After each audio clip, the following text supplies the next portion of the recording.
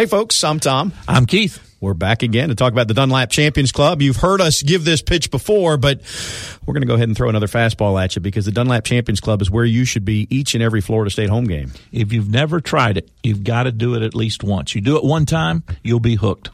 It comes with shade. That's key. It comes with chairbacks. It comes with all the food you can eat, which Keith and I don't need, but that is one of the perks of it. But it's a really good experience, and many of you have been in there socially, maybe outside of a game, so you've seen the space. Some of you still haven't been in the space. You need to call and take a tour. The ability to watch the game from your chair, to go inside where it's cool, to get food, to get drink, to see people and socialize to whatever degree that's important to you. Dozens and dozens of televisions on the wall. You won't miss anything. Plus, you can look out the glass and see from the fourth floor. Again, it's a place you ought to go and give it a chance. For your tickets for a tour, for more information, 644-1830. And now, without further ado, Front Row Noles. Broadcasting live from the Prime Meridian Bank studios in the capital city of Tallahassee. This is Front Row Noles with Tom Block and Keith Jones. Front Row Noles is brought to you by Cornerstone Tool and Fastener. Online at ctf.nu. Now, here's Tom and Keith.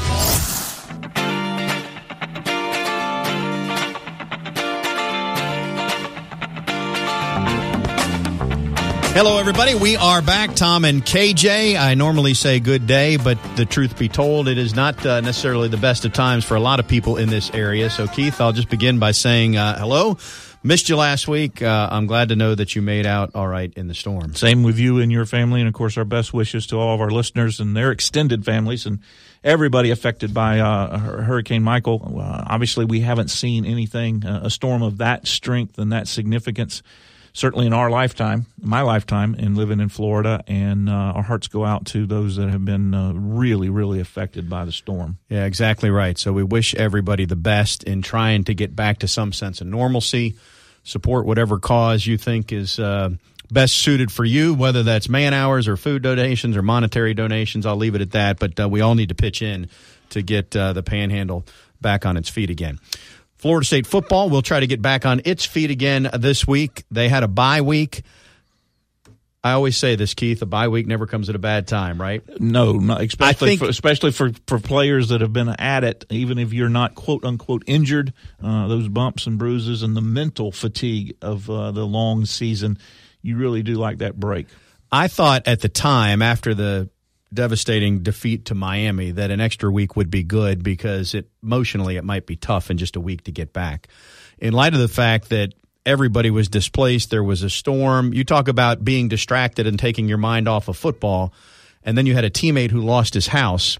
Clearly some perspective is out there for this team about, and all of us, football is a game. Well, you and I talked last year when Florida State's schedule was changed and the game was rescheduled, and it went 3 weeks between a time of playing a game, and then how that season ended up. That rank will end up ultimately ranking right up there with the death of Pablo Lopez, death of DeVaughn Darling, and then the 2017 hurricane season. Because you had a bye week this week, it doesn't disrupt the games as much. And so maybe in that regard, it doesn't affect the season as much as last year's storm did. But nevertheless, it's still very, very tough to get past. In the case of last year, you had to transition quarterbacks, and so that's what was lost there. Continuity, rhythm, timing, no warm-up game for Blackman. So you don't have that issue now.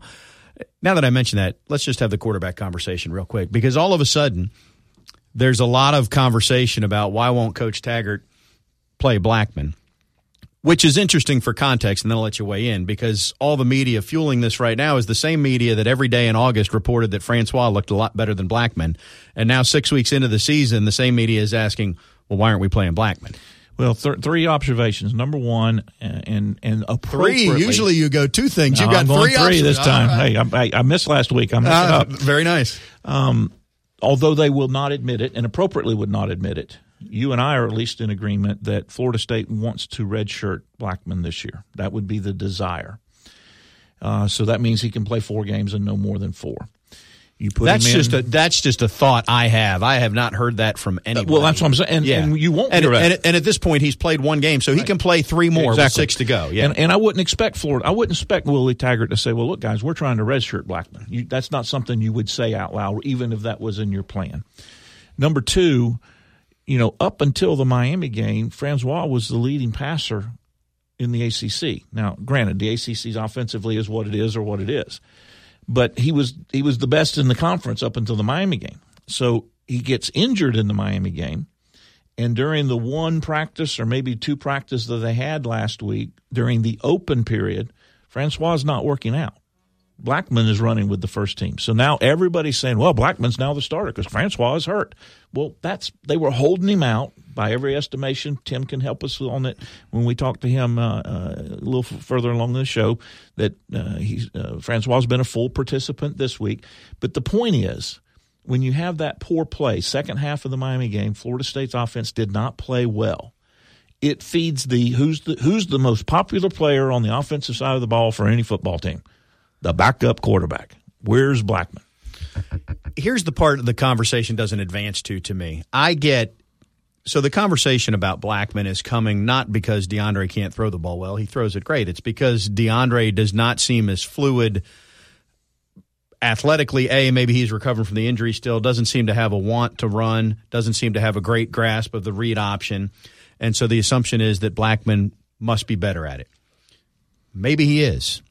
But even if that's true, maybe he's not nearly as proficient at throwing the football as what Francois is. The larger point, and I get the idea of making a change to spark the team, that sort of thing. But you can't argue that DeAndre didn't spark the team. I mean, they were there. That win was there for the taking. Then he turned it over. I get it. I just always default to we don't see practice every day, and the coaches do. And so when they make changes, the quarterback gets a lot of attention, but they know when it's time to make changes, generally speaking.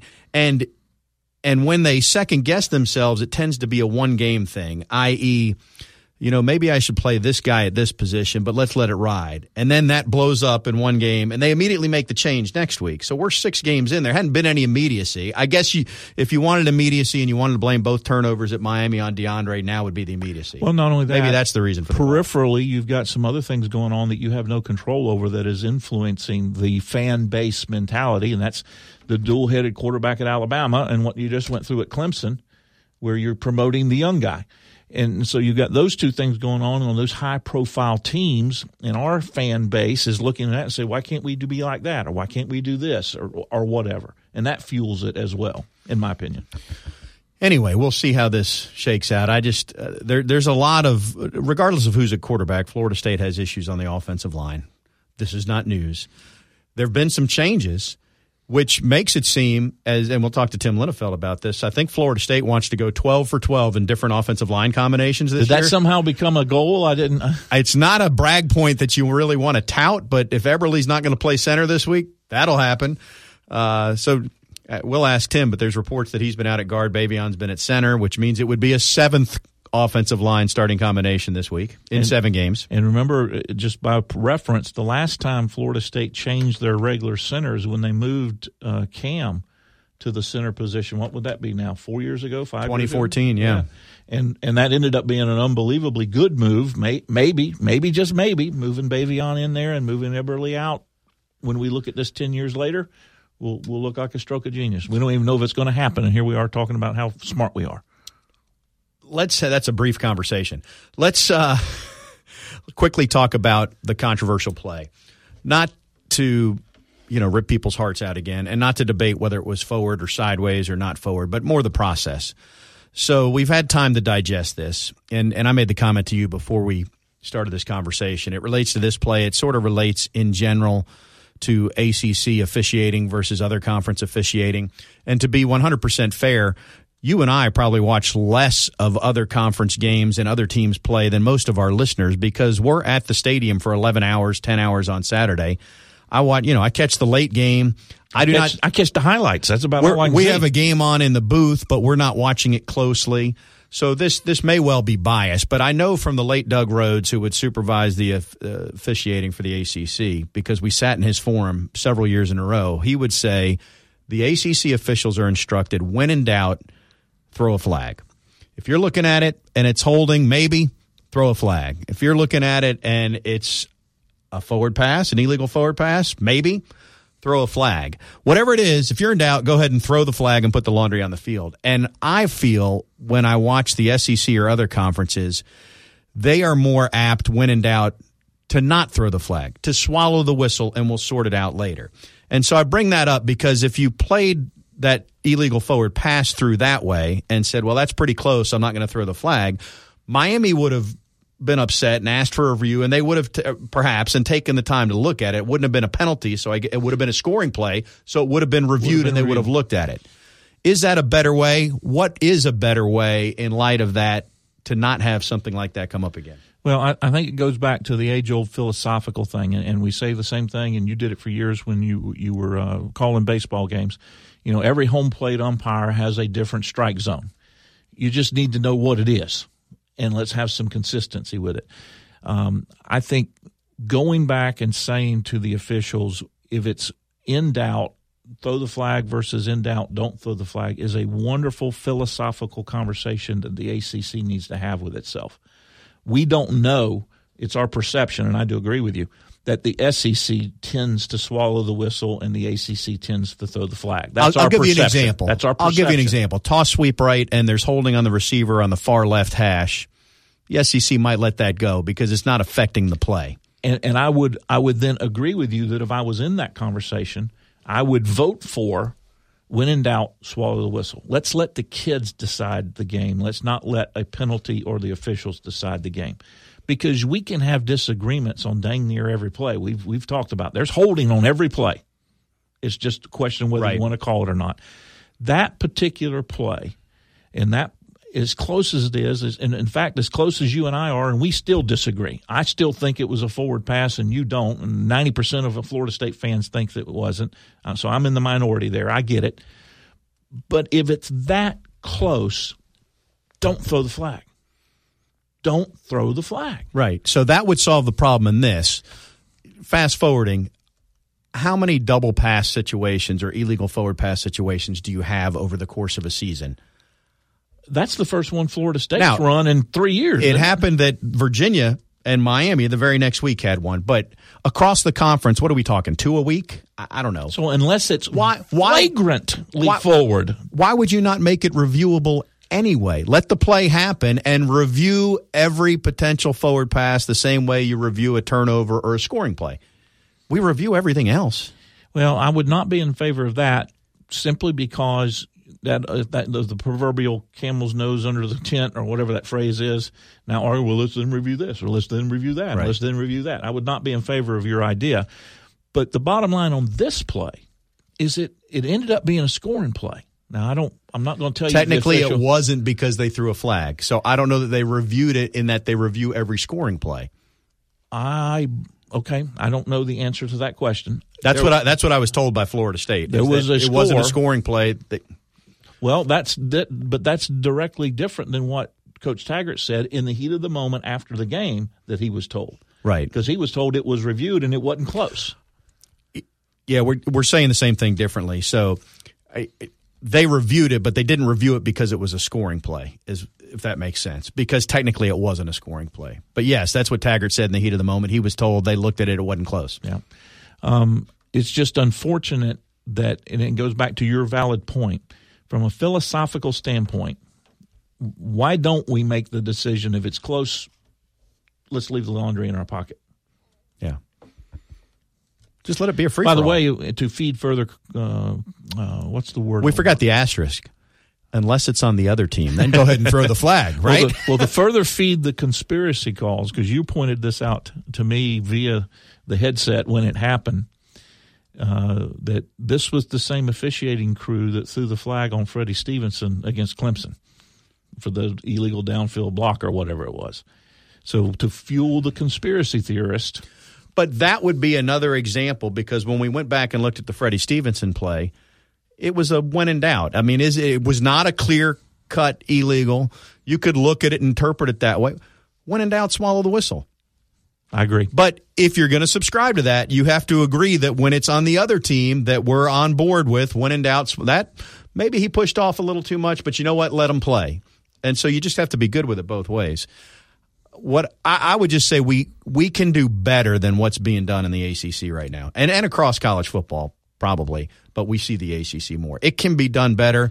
The technology is an issue because there's so many different angles now. The technology is so good. You could review every play for 5 minutes and a game would take a week. And also acknowledging that if you and I were quote unquote broadcasting SEC games or big SEC fans as opposed to ACC, we would also say that the SEC officiating is worse than the ACC officiating. I mean, every conference fan will tell you their officiating sucks. Yeah, like they'll tell you their offensive line sucks. Yeah, and it's just the way and it the is. backup quarterback's the favorite player on the team. Exactly. Except at Alabama, where they're pretty happy with their starter right now.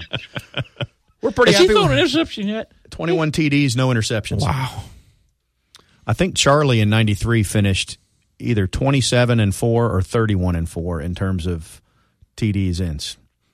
Wow. So pretty remarkable. This just in. He's pretty good. He is. So is our Seminoles.com insider, Tim. Well, he's Linefeld. great. Or at least we like to He's great. have him believe that. I'm not He'll gonna join tell us him, but next he's on great. Front Row Knowles.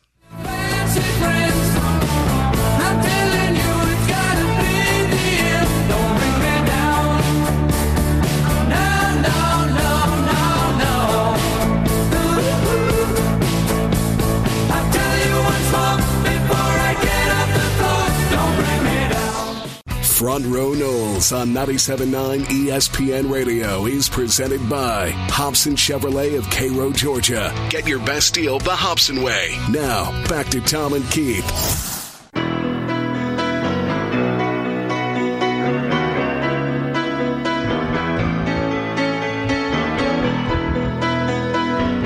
Oh, we have some new music, which on the downside means we're coming off a loss. On the upside, it's an all-timer. I mean, Keith is playing air keyboard in here as we welcome our Seminoles.com insider, Tim Linefeld. Tim joins us via the Earl Bacon Agency hotline, the Earl Bacon Agency, ensuring your future together. Tim, how are you? I'm doing great, Tom. How are you? Good. So what Keith does not know is that the Twitterverse blew up yesterday with a big debate about how Don't Stop Believin' came back into the mainstream. Yeah. And in one corner we had Tim Linefeld, and in another corner we had Corey Clark. Never heard of him.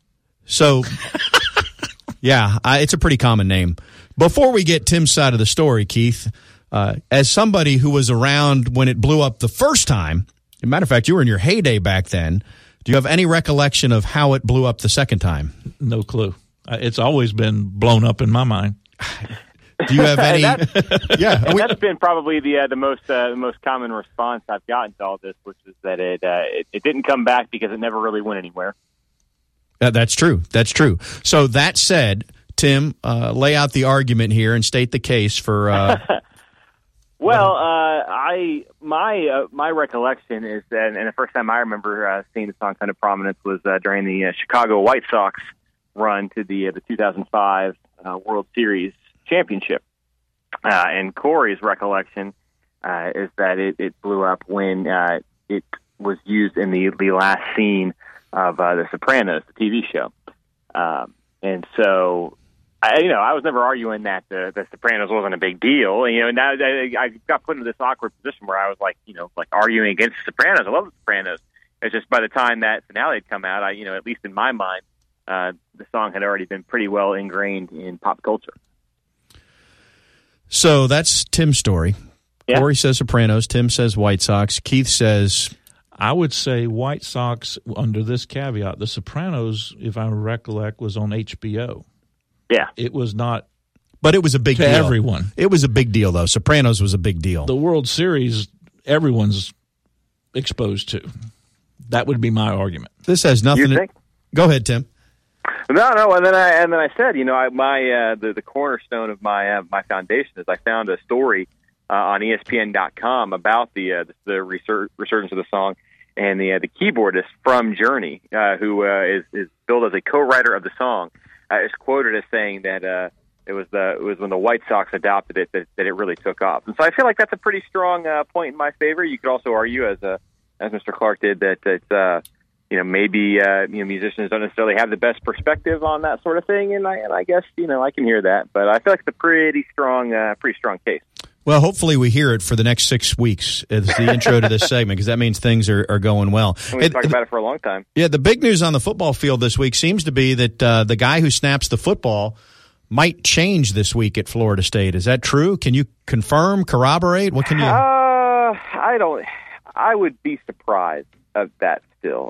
We've seen a few different combinations during the open portion of practice. Some that involve Bavion Johnson playing center and Alec Eberle playing guard, but they're not permanent. Like when we see it, and then they'll switch periods and switch drills, and then it's back to Eberle at center and some more guys you're familiar with. So I think that they are working some things out, seeing some looks that they just kind of want to get an idea of what they might have. But I don't know. I maybe I'll change my mind between now and Saturday, but as of now, I'd still be surprised if it's not Alec Eberle playing center. Tim, the other fodder out there is that James Blackman will start on Saturday ahead of DeAndre Francois. What say ye on that topic? I think you have a better chance of seeing Bavion Johnson start at center than you have of seeing DeAndre Francois not starting at quarterback. I just don't see any reason for it. He's healthy. He's been practicing. And Willie Taggart, whenever he's asked that question about his quarterbacks, he practically laughs it off. And that was the case after the Miami game. They haven't played since then. I don't see any reason to think that a change of quarterback is coming. I know the rumors are out there, and I get it. And look, the backup quarterback is always the most popular guy in every fan base, but I just don't see it for this week. There are rumors that started as wishes from people that want the change, I think. So then now that might be a fair assessment. And I'm not suggesting I'm one of them. I'm just saying that's where that comes from. What can we expect in terms of changes or things that have been cleaned up in light of the bye week and a few extra practices where you didn't have to pay attention to Wake Forest? Well, it's a good question, and I don't really know the answer. Mostly because just the bye week kind of got so screwy with the hurricane. They had the two practices, the second of which, not to say that it wasn't productive, but it was sort of done with the backdrop of the hurricane coming. Then everybody scattered for a while, and then came back and reconvened Saturday for a practice that was really supposed to be held on Wednesday. Now, they got all their scheduled practices in, so it's not like they're missing out on what they had planned on. But it's just weird, it's different. It's unusual. A lot of uncertainty, obviously, some guys that have been impacted and that sort of thing. But, from what I've been able to gather, especially on offense, they really want to keep pushing the tempo. I think they feel like when they were successful against Miami, and really have been successful this season, it's come as a result of being fast, of getting to the line of scrimmage quickly, snapping the ball. All the things, that's not new. These aren't new revelations. We know Florida State wants to go fast, but over the first half of the season, they really weren't able to do that consistently just because I don't think they knew the system as well. They weren't comfortable enough in it. And so, you saw the pre-snap penalties and missed assignments and all that kind of stuff. It just sort of came as a result of that inexperience. I think you've seen in the last couple of weeks, the last couple of games, signs of progress in that regard.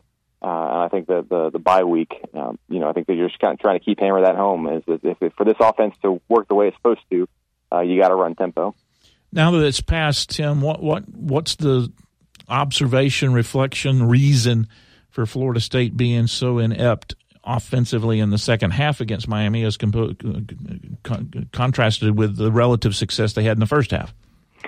Well, that's a good question too. I think the big thing was just kind of the turnovers more than anything else, and then also, Miami dialing up the pressure and kind of getting home a little bit. I thought the offensive line played reasonably well, especially in the first half. But you're not going to hold those guys back forever, or at least it's a big ask to do so. And when those blitzes and pressure start getting home, and then they result in turnovers or near turnovers, you got problems.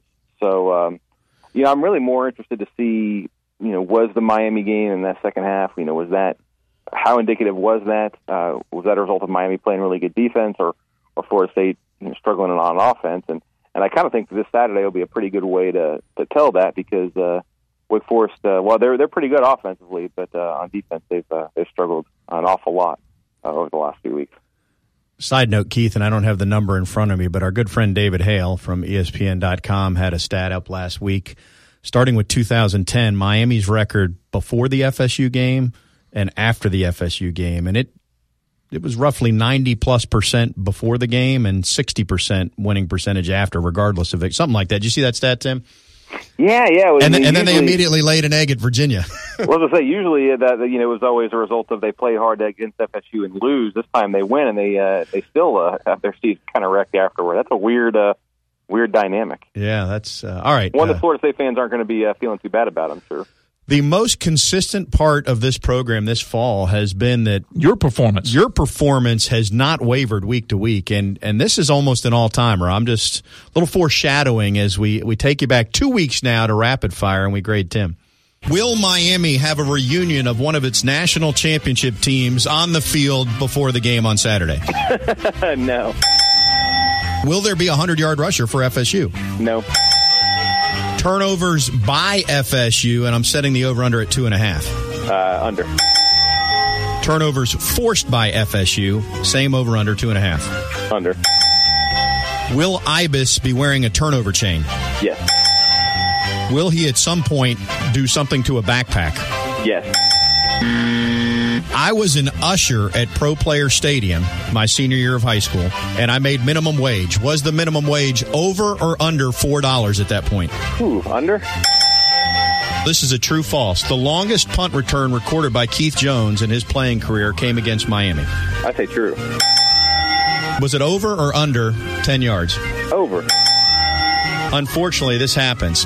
Yes, no question. Will Miami fans shake the Florida State team buses on the way in or out of the stadium? No, they won't. Big bucks, no whammies. Number of Florida State players, this is a repeat question from prior weeks, who will take a snap at quarterback? 1.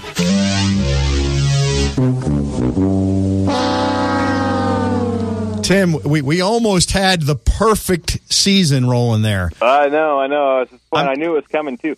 And that really wasn't the spirit of the question. I feel like I should assert, but no, you were... Once again, you go up to the counter in Vegas and tell them that wasn't the intent or the spirit of the wager that you made and see what they say back to you, buddy. Yeah, you're right. Blackman only took one snap, but otherwise, we would have just had to retire this whole shtick because you would have been perfect on it. No, I know. That's true. So in a way, we're fortunate. To be fair, I don't really know if Ibis had a turnover chain or if he did anything with a backpack. He had a backpack. Oh, he did? Oh, yes. Okay. So then we need to just give that correctly then. And I don't know if he was wearing a turnover chain or not. But nice job, Tim. Thank you. Here now is the story of Keith's longest career. Oh, by the way, before Keith's story, I made like $3.76 an hour, and it wasn't Pro Player Stadium. It was Joe Robbie Stadium. The year was 1987. So just Google whatever minimum wage was that year. Go ahead, Keith. We I think kicked a field goal or something and kicked off. And I was still on the kickoff team, L2. So I had force. Well, Billy Capice pooched the kick. This was before you could do the fair catch at all on kickoffs. They had a big tight end. They've had 100 of them down there. He catches the ball. I light him up. I knock myself out. Now, I'm still walking around. You knock yourself out on your feet? On the feet. I go in. We win 3 defensive plays. We hold them. I go back. I catch a punt. I return it for 12 yards. I go off the field, goes into halftime. I wake up in the middle of the third quarter with Randy Orvitz still in the locker room. And I went, where am I? What's going on? He had the smelling sauce and all that. I still have no recollection of those 3 defensive plays or that 12-yard punt return. Only way I know I did it is I saw the film on Sunday. I was concussed. The Cliff's notes there is the longest punt return in KJ's career. He has no recollection of because he was concussed, Tim. So there you go. Well, that's fair, I guess. That's a good story, though. I mean, different era, to be fair to everybody involved. We're talking about 1980, right? 1978. 1978, okay. I'm not blaming anybody. I'm not casting dispersions on anything. That's just the way it was. It does explain a lot, though, in terms of what happens on this show on a weekly basis. I mean, it makes a lot of sense now. What, squirrel? All right, Tim, you ready? Here we go. I'm this ready. Week's Rapid Fire. I'm going to ask this question until it happens. Will there be a 100-yard rusher for FSU this week? No. Number of positions that Alec Eberle will play on Saturday, over under 1.5. Under. Number of players offensively for Florida State who will throw a pass, and I'm going to set that at 1.5. Over under. Under. Number of forward passes FSU will attempt on Saturday, and I'm going to set it at 30.5. Over under. That's a good number. Over.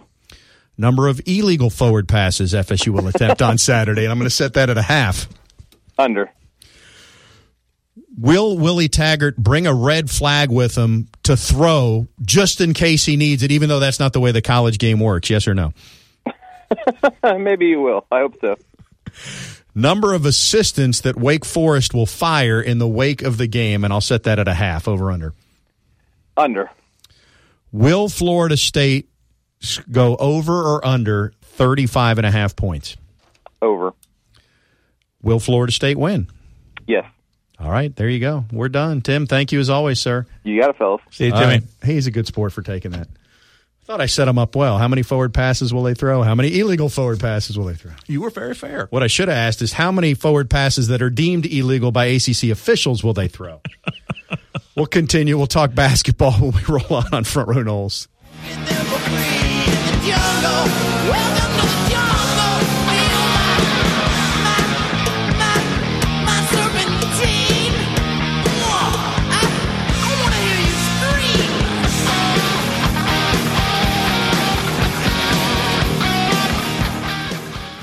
Front Row Knowles is brought to you by Cornerstone Tool and Fastener. Online at ctf.nu. Here's Tom and Keith.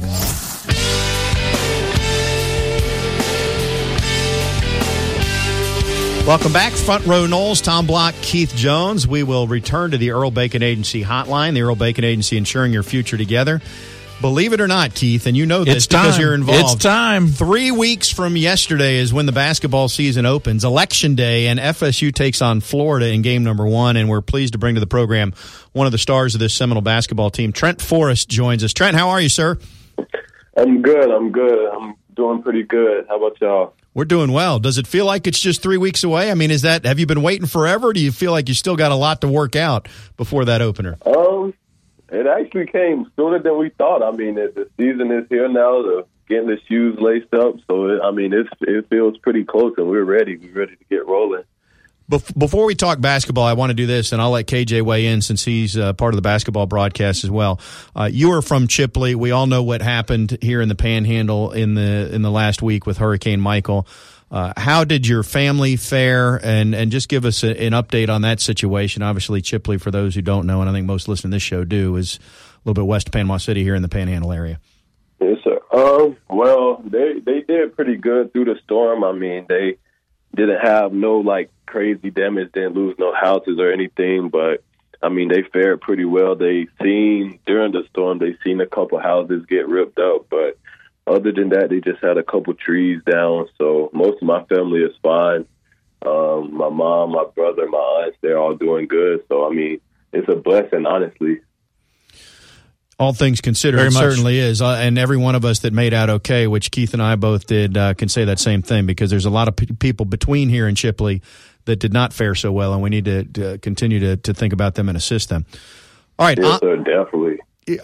Exactly. Okay, on the court, Trent, what did the Elite Eight performance do from a morale, psyche, confidence standpoint, both for you and the team? On the one hand, you're that close to the Final Four, but on the other hand, you're in the national conversation based on what you guys did last year. So how does that change things as you enter this new campaign? I think it opened our eyes, really, because at the beginning of last season, we were kind of still trying to figure out who we were, our identity, and just as the season went on, we just kept playing, kept getting better, and we finally realized once we got to that Elite Eight point, we were like we're really this good, and then we just used that as motivation coming into this season, and we expect nothing less than making it to the Final Four, like you said. So it's just been a lot of eye-opening. It was an eye-opening experience, and now we're just using that as motivation for this year. And I want to speak to that, Trent. In that, there's two ways you can look at this. You can say, well, we got within one game of the Final Four. We're pretty good. We should be recognized. Or you can say, look, we fell short. That's not good enough. We still want to get there, and you can let that be a driving motivation. Definitely. I mean, it's like you said, it's just the way you look at it. Of course, we're happy of it, but we can't rest on last year. We have to go and get more, like you said. We know that we can do more and know that there's more to this team that we can accomplish. Let me ask you a question. This will be a broad-based question, but because you go through off-season and you're in preseason drills now, last year, I think everybody externally was caught off guard by the transformation, really, in terms of how good he was on the court that Kabengele made from one year to the next. So who is it, I don't know that it's reasonable to expect that he can grow that much again from one year to the next, so I'm not asking specifically about him, but who is it right now that you look around? And another example would be Kofor shooting from the outside. A lot of us were caught off guard that he was going to be that proficient in that arena last year. So who is it right now as you're going through preseason that people are going to think, wow, I didn't realize that he could do this, or this guy's really going to help us, that sort of thing? I think it could be a couple of guys. Honestly, I think Raquan Gray could be a guy because he's so versatile and he's able to handle the ball. He's able to guard multiple positions. He can shoot. He can really do everything, honestly. So I feel like he could be a guy like that. MJ Walker, he's took a big step this year too, just understanding the offense, things like that. Fee as well. Fee has gotten a lot better since last year and just being able to expand his game and getting better. So I feel like we have a couple guys that honestly could all kind of fit that mold. Trent, this time last year, you tell me if I'm wrong, but I think your mindset was I'm kind of a co-starter and I got some help there and I'm going to play some, but I'm not the main guy. This year, this time, you're the main guy. You're the guy that's going to run this offense. How has that changed your approach from last year to this year? Not much, really. I mean, we have kind of the same group of guys, so it's not that hard. And I mean, I have a good relationship with all the guys. We all have respect for each other. So I feel like it's really just the same thing. You just have to go out every day and try to lead them the best way you can. So I feel like it really didn't change much. But it just comes with, being a year older, being a junior, being one of the upperclassmen. Now you just have to do a little more. We're talking with Trent Forrest, who's going to be the starting point guard for Florida State this year. The season opens against Florida on November 6th. NCAA tournament last year averaged 10 points, 5 boards, 5 assists, 2.5 steals. I mean, it was quite a run. I'm sure that one area I'm making an assumption here, so correct me if I'm wrong, but I feel like the one area of your game you'd like to round out is being more consistent with the outside shot. If that's not fair, jump in.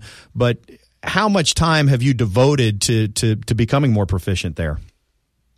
Definitely, just on point. The whole summer, just me and the different coaches, we would get in the gym every day and just put up as many shots as we could. I mean, that's really all it was, just helping building my confidence. So, like you said, that's honestly the last part of my game that I just need to round out. And I feel like after that, the sky's really the limit. But this summer, that's all it was. The coaches, my teammates, they all encouraged me to shoot. They helped me with it, helped me with my confidence.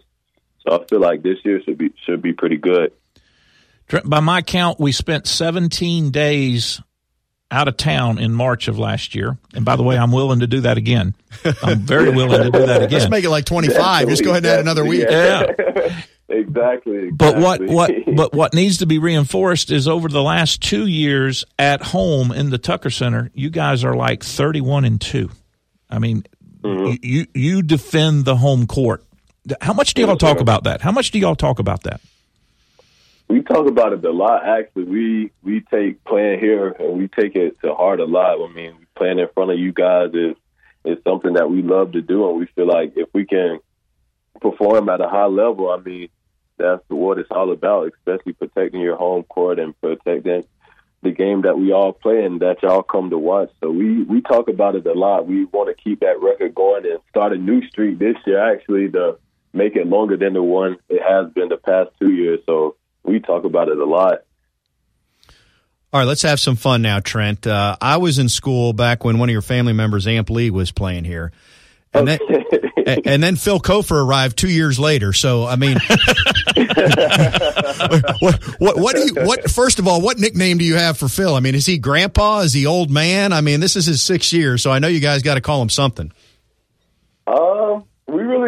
We joke around, but I wouldn't say he really has a name. Phil is a pretty funny guy, so he's easygoing about it, but he's kind of like, he's the old guy, but at the same time, he keeps everybody so laughing all the time that you really can't even tell he's really been here that long. So it's kind of a good medium between being old and just having that sense of humor that he has that makes it interesting every day. Is he the comedian on the team, or who is the class clown? I would put Phil up there. Phil and MJ, those two guys are pretty funny, so I would put them two as the class clowns on the team. All right. Well, who's the singer, or who thinks he's the singer on the team?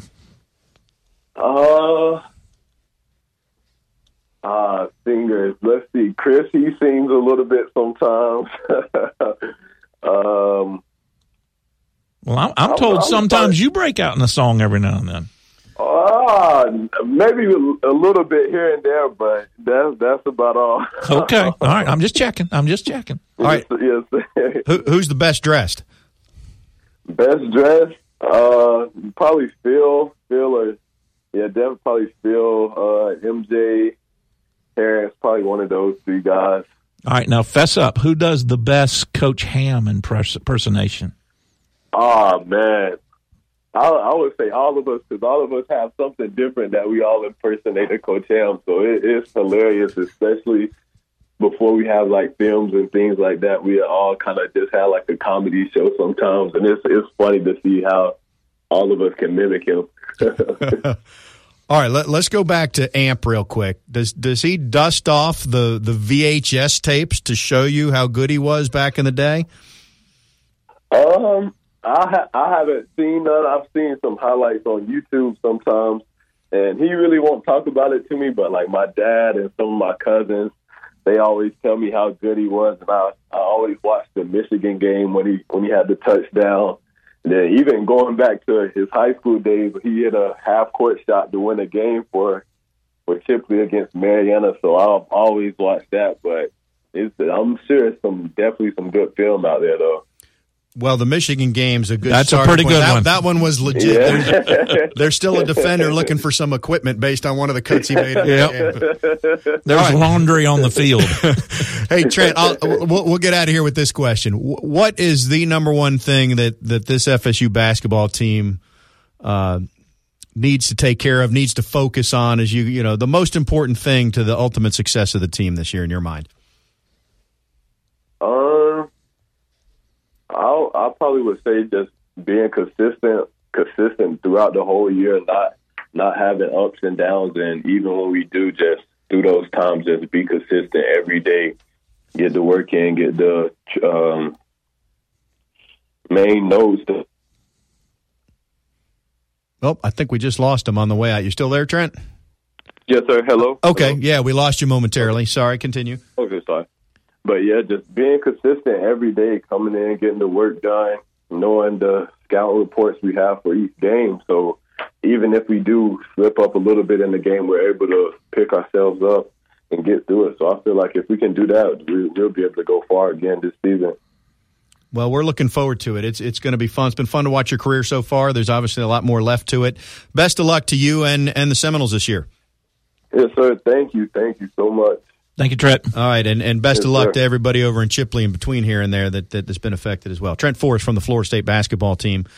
Keith, I can't believe we're less than 3 weeks away from hoops. I don't know how it happens every fall, but here we are. Well, and not only that, the anticipation because of the success of last year, and maybe if you could be fair, a little bit of disappointment in the football schedule. People are now gravitating to basketball because it's now something to rally around. They've had some tremendous success and are looking for continued success as they enter the 18-19 season. I'm going to tip our cap to Ron and his fine folks at Cornerstone Tool and Fastener. In all seriousness, in light of everything that's going on right now, I'm sure that they are as busy as ever, and whether it's individually or whether it's contractors stopping by to replenish, the folks at Cornerstone Tool and Fastener can take care of whatever it is that you need to get done in terms of your do-it-yourself projects. You can call them at 580-1200. Visit them online at ctf.nu. They've been serving the Big Bend since 95, and especially in the wake of Hurricane Michael, they're a valuable resource. I talked to Ron last night for a couple of minutes, and he talked about how busy they were, but that his crew was there to help. And if you need some assistance and just don't know where to go, what to do, drop by. Their advice is as good as their product. Which you probably can't say on either count for us, but we'll do another segment after this on Front Row Noles.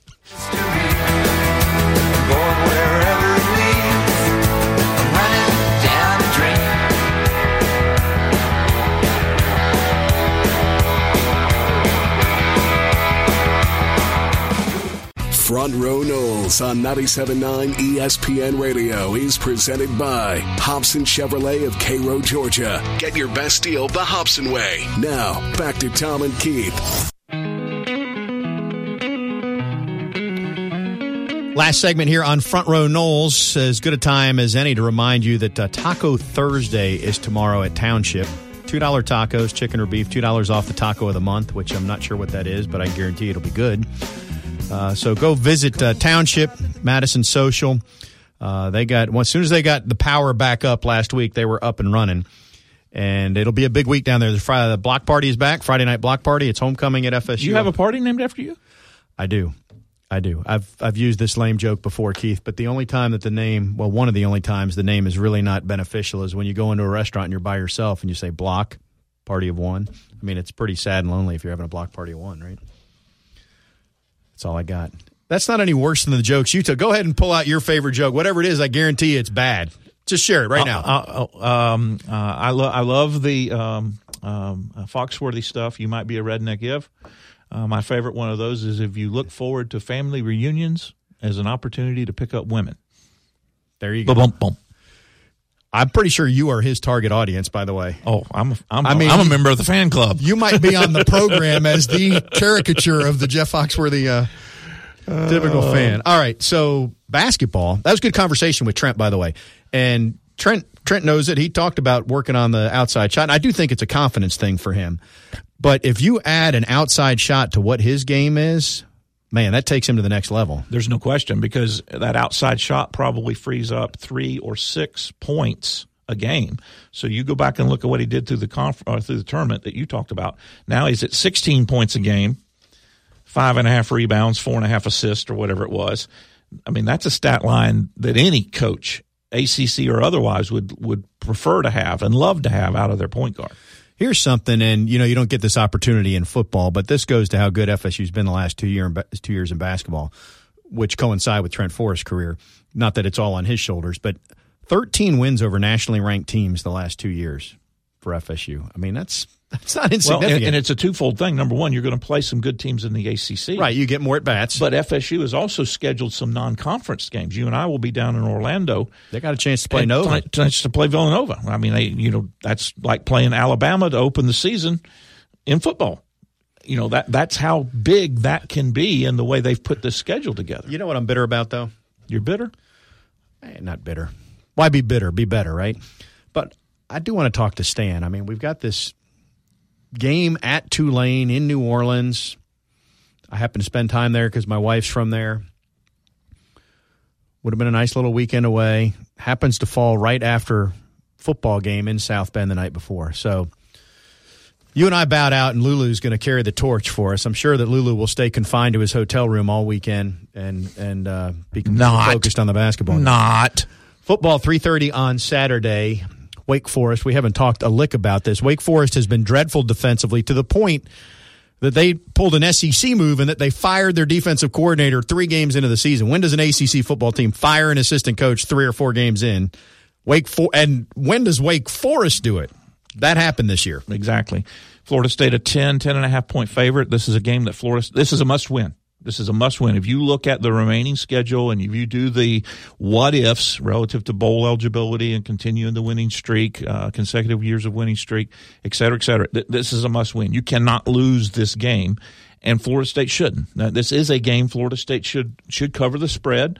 This is a game that Florida State should find a running game.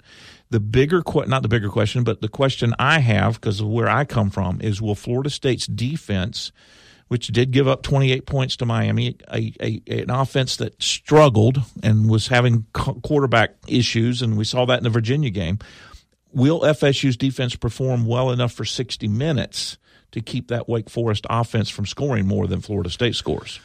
Only 2 minutes to go here, Keith, so bad time to can't get into a long conversation. But looking back at the Miami game, Marvin Wilson served notice that he's going to be the next of Odell's great tackles. Oh, all those tackles did. Corey Durden, Christmas, Fred Jones.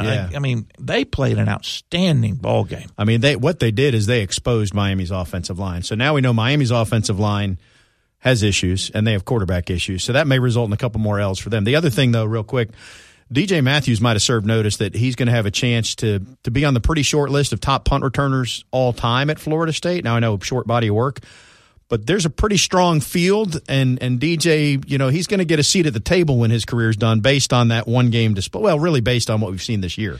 If he continues to use good judgment as he has, he just has that it thing. We talk about that it thing. Sure, he's fast and sure he's quick, but he's got great vision. He works well in space. He knows how to contort and move. He's much like Pete Warrick in that, he's full speed in the second step. Doesn't take him long to get going. And I think the upside is very big. It doesn't seem like that false fair catch move should work.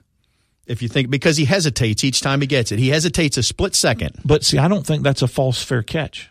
I think that's his way of getting the ball, getting centered, and almost taking a quick snapshot that says I'm going left, right, or up the middle. And it may be, but it functions. To me, it creates just enough doubt in the coverage team's mind because they don't see him moving. They think, oh, he must have called a fair catch.